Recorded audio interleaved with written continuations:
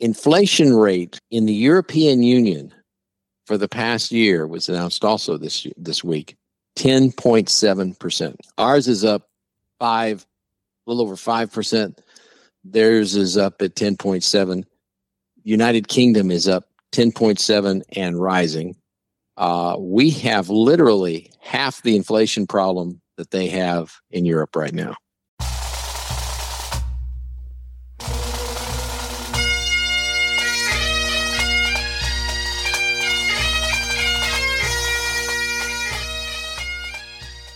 Once more unto the breach, dear friends.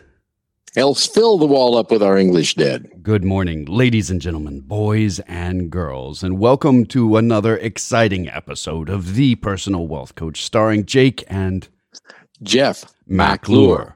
Together we are bald, and that is the end of our open. Did we get our names together this time? We did. Very well. Ah, cool. Yeah. We're going to, in a overly hyped and generally radio voice manner, talk to you about economics today. Actually, it's going to take too much energy to do that. So with the price of energy where it is, we're going to lower our energy take and just talk in normal voices instead of radio voices, except for occasionally to make a point. Cool. Like anytime we say Sunday, we'll say it 3 times in a very deep voice. Sunday, Sunday, Sunday. Right. And if we can include monster trucks somewhere in the sentence, it will make our economics dream come true. We can just say it very simply. Sunday, Sunday, Sunday, monster trucks. There we go. Now we've said it. So the personal wealth coach has some disclosures to make. The two of us here, we're not taking clothes off. We're disclothing. It's more like we're disrespecting clothes. So we should talk negatively about people having their pants around their ankle. Or necks. Yes, or necks. Shameful. Yes. Or socks around their ankles. Wait, no, that's where socks go. Never mind. Right. The personal wealth coach, the two principals of the personal wealth coach, Jeff and Jake McClure, are also the co-hosts of this program called The Personal Wealth Coach. And it sounds like I'm being repetitive and redundant.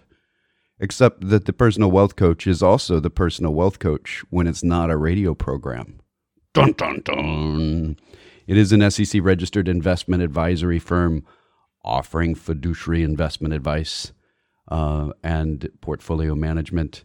However, just because it is SEC registered doesn't mean that the SEC particularly cares one way or another about the personal wealth coach in its radio format or its firm format. The SEC doesn't care. If you go looking for approval from a governmental agency, do not expect your daddy issues to be met there. Now, I have daddy issues, and that older Baldy here is my daddy, and younger Baldy is his son. So that's me. So you have an astonishingly quantitative grip on the obvious. Well, Einstein, relativity, all that good stuff comes in to play very quickly in our relationship. So as well as being registered with the SEC, not giving any approval issues for us, we also can't give you fiduciary advice on the air. It's kind of against all the rules. We're not being private. We can give you education. So we're going to have an educational radio program. And during this program, we're going to talk about information. Would you like to talk about the information that we're about to talk about and how we obtain it? You always let me do this one. I do, because you throw little tantrums if I don't. It's horrible. No, I don't. See, there you don't have to get defensive about it. I love that. The information we present on this educational radio program has been obtained from sources we deem to be reliable, but we make no warranty or guarantee as to the accuracy or completeness of said information. We do offer warranties and guarantees as to the incompleteness of unsaid information. Right. Listen to this next unsaid sentence and see how complete it is. You see? Right. It was just empty. And we guarantee that it was incomplete.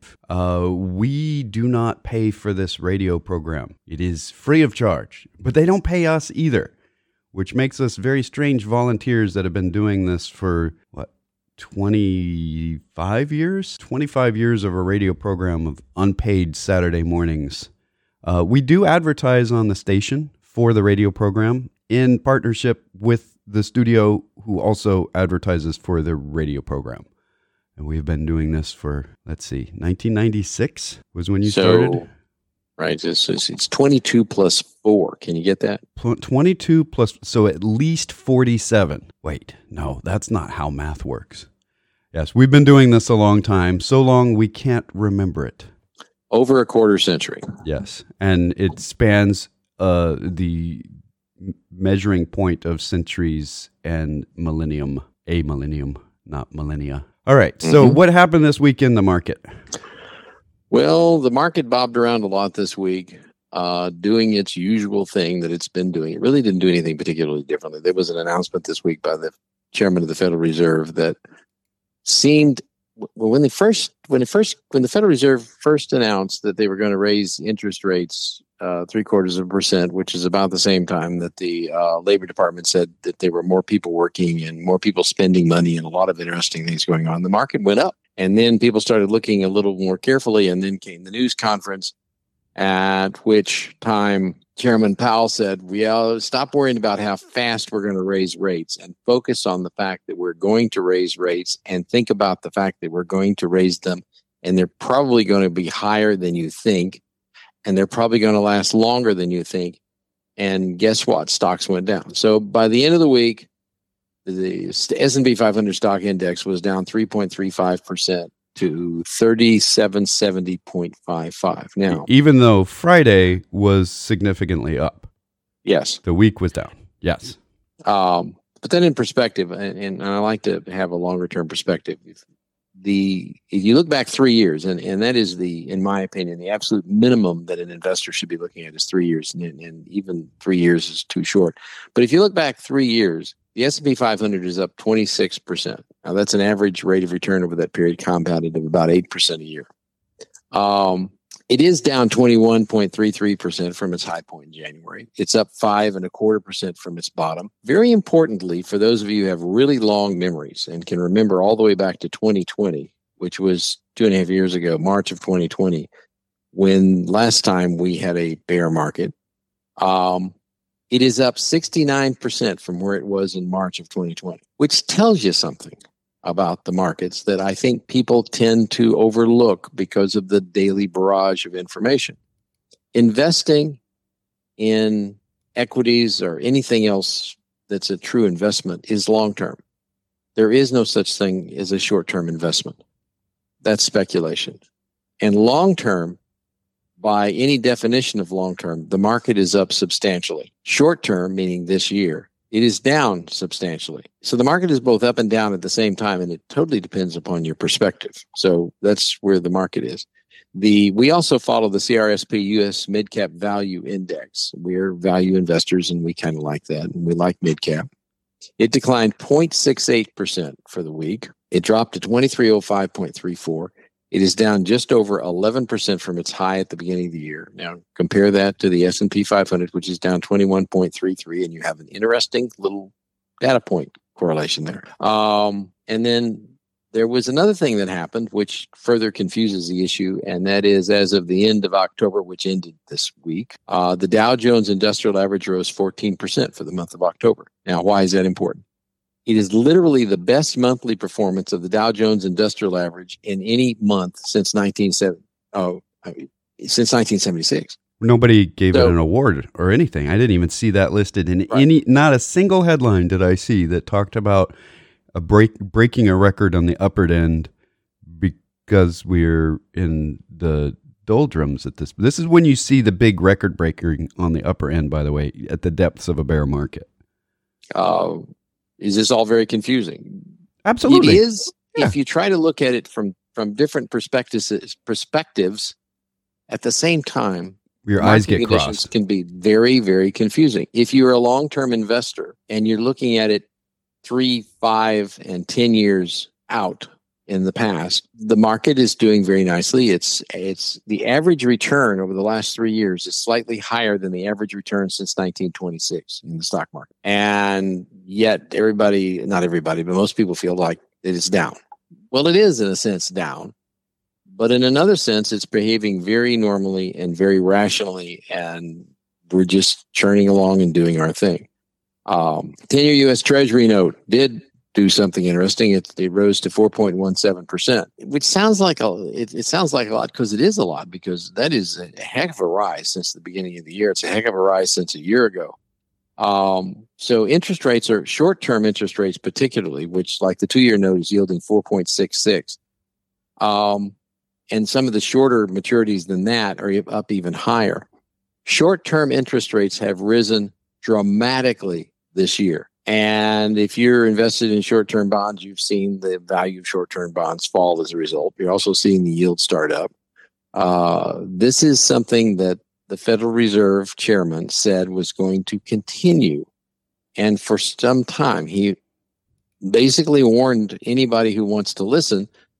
The suggestion and the analyses that I read, and the consensus out there, is you're probably going to go above 5%, maybe up to 5.2, 5.25% for short-term rates. That's a dramatic change from where things were at the beginning of this year. That is, as a matter of fact, it is the fastest rise in short-term rates that I have been able to find, looking all the way back, including during Paul Volcker's reign. Yeah, it is.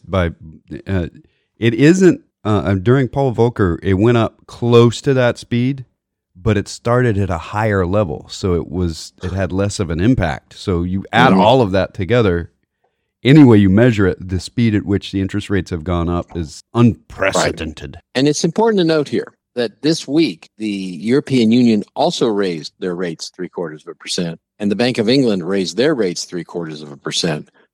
The difference between here and there is we had the PCE come out, which is the index that the Fed, the core PCE, the Personal Consumption Expenditures Cost Index, which is their definition of inflation. It's a slightly better definition. Right. When we talk about, prices are coming back down on automobiles and prices are coming down on cars, people go, well, I'm still experiencing inflation.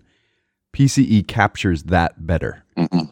And the PCE basically doesn't look at a fixed, as they call, basket of stuff. It says, what are people actually spending money on? And it gets little press because it comes out so far after the CPI. But it is up about 5% over the core PCE is up about 5% over the last year. The Fed is shooting for 2%, which means they got a long ways to go. But here's the point I wanted to make.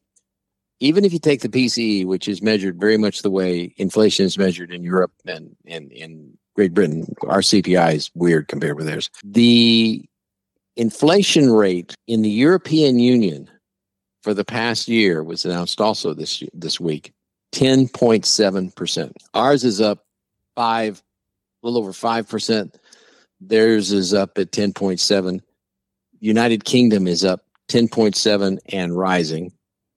We have literally half the inflation problem that they have in Europe right now. And we can point at that and say, the United States is somehow better. No, it's not that. It's just that we have sources for our own natural gas and gasoline. And we are, when we talked about this at the beginning of the year, February-ish, when Russia was invading Ukraine, and we talked about how we should expect prices to go up across grains and across energy, and that's going to spread to other sectors, but it'll affect the United States less than it does Europe, because when you talk about the top 3 suppliers of the world, or to the world, of grain and the whole series of corns, it was Russia, Ukraine, and the United States. Well, now the number 1 is the United States, no doubt, because Russia and Ukraine have had a lot of difficulty putting that stuff out there. We have a source of natural gas and energy in the United States. We're energy independent. We do still import stuff, but we export stuff too. So net, we're energy independent. Having said all of that, you can blame it on presidents if you want. If it makes you feel better, you could and can. It's always your prerogative to blame things on presidents. And if you're a Democrat, you're welcome to blame President Trump. If you're a Republican, you are welcome to blame President Biden. And I know a lot of people, when I say this, they get a little bit miffed, like me saying you're welcome to do it means it's not really worth blaming the person. It's really their fault. Except the reality is that it's like steering the Titanic. The president can move the steering wheel, but the delay in the effect of moving the steering wheel is extremely long. So it's generally not within their own administration that the effects of their movements occur. There. And now back to the market. Well, we also report on West Texas Intermediate crude, WTI, and it rose 5% during the week. It's driven, the rise was driven by several things. One of the principal things that drove it was Russia is still exporting oil, just not to the United States or Western Europe. And it threatened to stop exporting oil because the United States and the European Union have agreed on putting a cap on the price of Russian oil and not paying any more than that for it. And how they're going to enforce that, I don't know. But the Russians are very piqued about that and said, we enjoy the high price of oil. And they and the Saudis are enjoying the high price of oil, and they have agreements to try to keep the price of oil up, and we start trying to cap it. Another thing that happened is we stopped releasing oil from the strategic reserve. So the price of oil went up in essence. There's a lot of moving parts in the oil industry right now, and the price is going up, and you can expect to see the price of petroleum at the pump go up in the near future as a result of the fact that the price of oil is going up. Yeah, I agree with that. So is that it for the markets? The only other, there's a lot of wild cards out there right now. Europe is sinking into recession. Yeah. China's likely sinking into recession as well. It's hard to tell, but it looks like it. China's property market is the biggest chunk of their country's economy right now. Yeah. And it is looking more and more like it's about to collapse. Yeah. And so there's a lot of weird stuff going on out there. And any one of the weirdnesses could complicate things. These are not normal times. And, but the good news is when we look at the cost of stocks, and then there's about three ways of looking at the cost of the broad stock market. It is very reasonable and certainly lower than it has been recently. The good news from that is it seems to have found a bottom area which it's in and have a great deal of difficulty sliding through it. And there's apparently a lot of cash on the sidelines that if it gets much lower than it is right now, we'll go in and start buying stocks again, which is one of the indicators you get when you get near the bottom of a bear market. Now, does that mean this is the bottom? No, because there's so much that could happen. But going forward, it's interesting to note that earnings for the third quarter as they have come in have run substantially higher. More companies are exceeding estimates than we have seen normally in history, which means companies are still doing very well. And we'll get into that. I'm getting away from the market here. There's a lot going on in the economy right now and huge conflict. The biggest single thing that I want to say about the markets at this point, whenever good news comes out in the economy, the markets go down. Right. And there's a lot of good news in the economy right now, which has become bad news if you're an investor. And if you understand that thoroughly, then you probably need a Nobel Prize. Well, I mean, you can understand it without a Nobel Prize. Good news for the economy probably means more inflation, which means that the Federal Reserve is going to view it as bad news and raise interest rates, which is bad news for the market. There. All right. How's that for... So good news is bad news, and bad news is bad news. Yes. Actually, some bad news would be good news at this point. Correct. The market would likely go up if we saw a big uptick in unemployment or a lot of layoffs. We would probably see the market go up. Which takes us right on to the next subject. Yeah. What is the next subject? I just stumbled into a segue, which is very dangerous if you're not careful. Those things can roll out from underneath your feet. Employers added, and this is seasonally adjusted, which may or may not make any difference to you, 261,000 jobs in October. That's net. In other words, you take the total jobs added minus the people who were laid off, and you get 261,000 jobs, which is a lot more than we need to maintain a steady state economy. And right at the same time, we added that many new jobs, and the unemployment rate went up. Because more people were joining the workforce. Correct. We created more jobs, but more people joined the workforce to get the jobs that were being created. And the number of open jobs unfilled went up.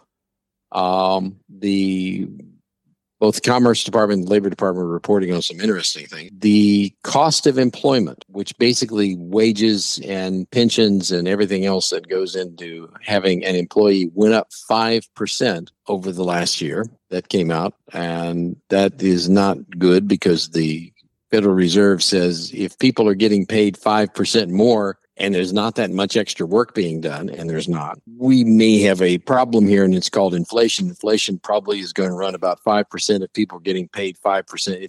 If 5% more money is available to be spent in the economy and being spent for no additional items, they're creating the same number of items. Productivity has not gone up with this. This is just, we're trying to maintain and paying more for and charging more for the items. That's kind of the definition of inflation.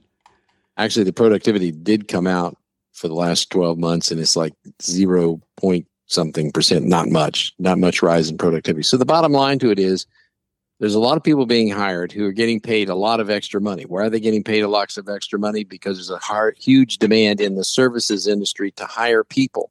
And when you have a high demand and a low supply, a shortage of people to work and a great demand for people to be hired, the prices go up. We call those wages, which gives people more money to spend, which means they tend to spend it, which makes prices go up. And that's what the Fed is trying to break. What do you have? Well, we've hit a lot of it.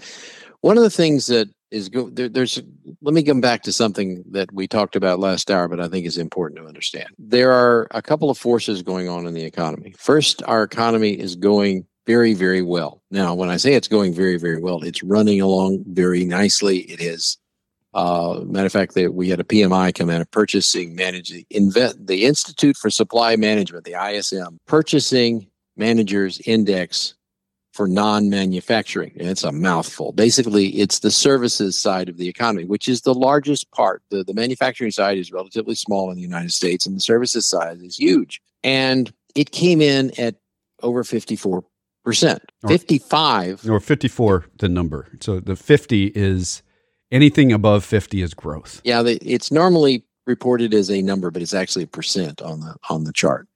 So it came in over 54. 55 is about as fast as our economy can run over in any area over an extended period of time. It simply don't have the capacity to run higher than 55. So the fact that the services side of the economy, the largest part of our economy, is running along about as fast as it can run is a good thing. It is a powerful thing. And if you've tried to go to a restaurant recently and realized that they don't have enough waiters, or if you've tried to call some service in some place based in the United States and say, I need to talk to somebody about something, you're probably having trouble getting a hold of somebody. And when you get somebody, they're probably not very well qualified because we have more jobs available and more need for people in the services industry and the services, everything, than we have people to fill the jobs. So our economy is roaring along very nicely. Unfortunately, the fact that it's roaring along very nicely, generating money very nicely, is generating a lot of money in people's pockets because we have very, very low unemployment. We have a lot of people employed, and their wages are very, very good, historically speaking, right now. But we have a constraint in supply from China and from Russia right now. And people have continually questioned me. We don't use oil from Russia. No, but the world uses oil from Russia. And if you cut Russia's oil out of the system, the price of the demand for oil that previously came from Russia has to be somewhere. And so American oil producers are selling their oil overseas. It's a global market. It's a little more expensive. The Brent, the European price, is a little more expensive than the U.S. price because we have to get it there, which makes it more expensive. Meanwhile, China is still doing lockdowns, which reduces supply. So we've got these two things going. We got inflation. We got this really healthy economy that's roaring along that normally would make us very, very happy. But we have a restriction in supply out there that's causing prices to go up. The Federal Reserve is busy trying to restrict demand. What does that mean? That means a reduction in money going into people's pockets during the next 2 years. What do we call that when we see a reduction in money being spent in the economy? We call that a recession. Yeah. So we're very, very likely to get a recession. What does that mean to you as an individual? If I can go on this, there's a couple of points. Yeah. Mortgage interest rates right now are running at about 175% of the Fed's short-term rate. They run historically between 125 and 175. They're running 175 right now because they're in anticipation of the Fed continuing to raise rates. If the Fed raises rates to 5.25%, which is what the consensus is right now, mortgage interest rates will be in the upper 9% range at the current relationship. Let me say that again. Upper 9% for 30-year fixed mortgages.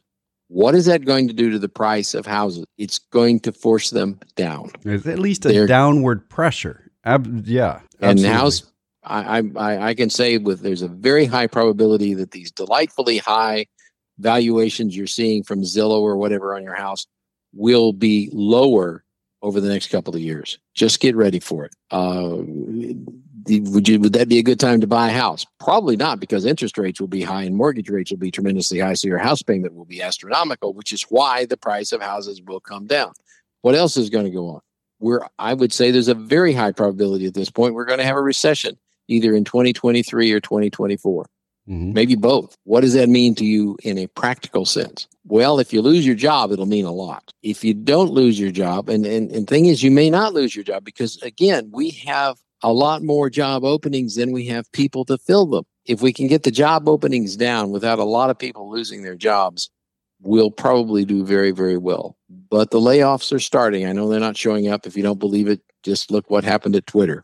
Admittedly, that may be an odd thing, but it's also happening at Apple and other places as they stop hiring people. That's what the immediate future holds. What happens beyond that? Folks, we are the healthiest economy, the deepest running economy, the most successful economy in the world, which means as we come out of this thing, we will have a head start on the rest of the world. This is from an investor's point of view, in Jeff McClure's opinion. I'm not calling the bottom of the market. I am saying this is an excellent time. This is the time when other people are selling, and John Templeton would say you should buy. Yeah.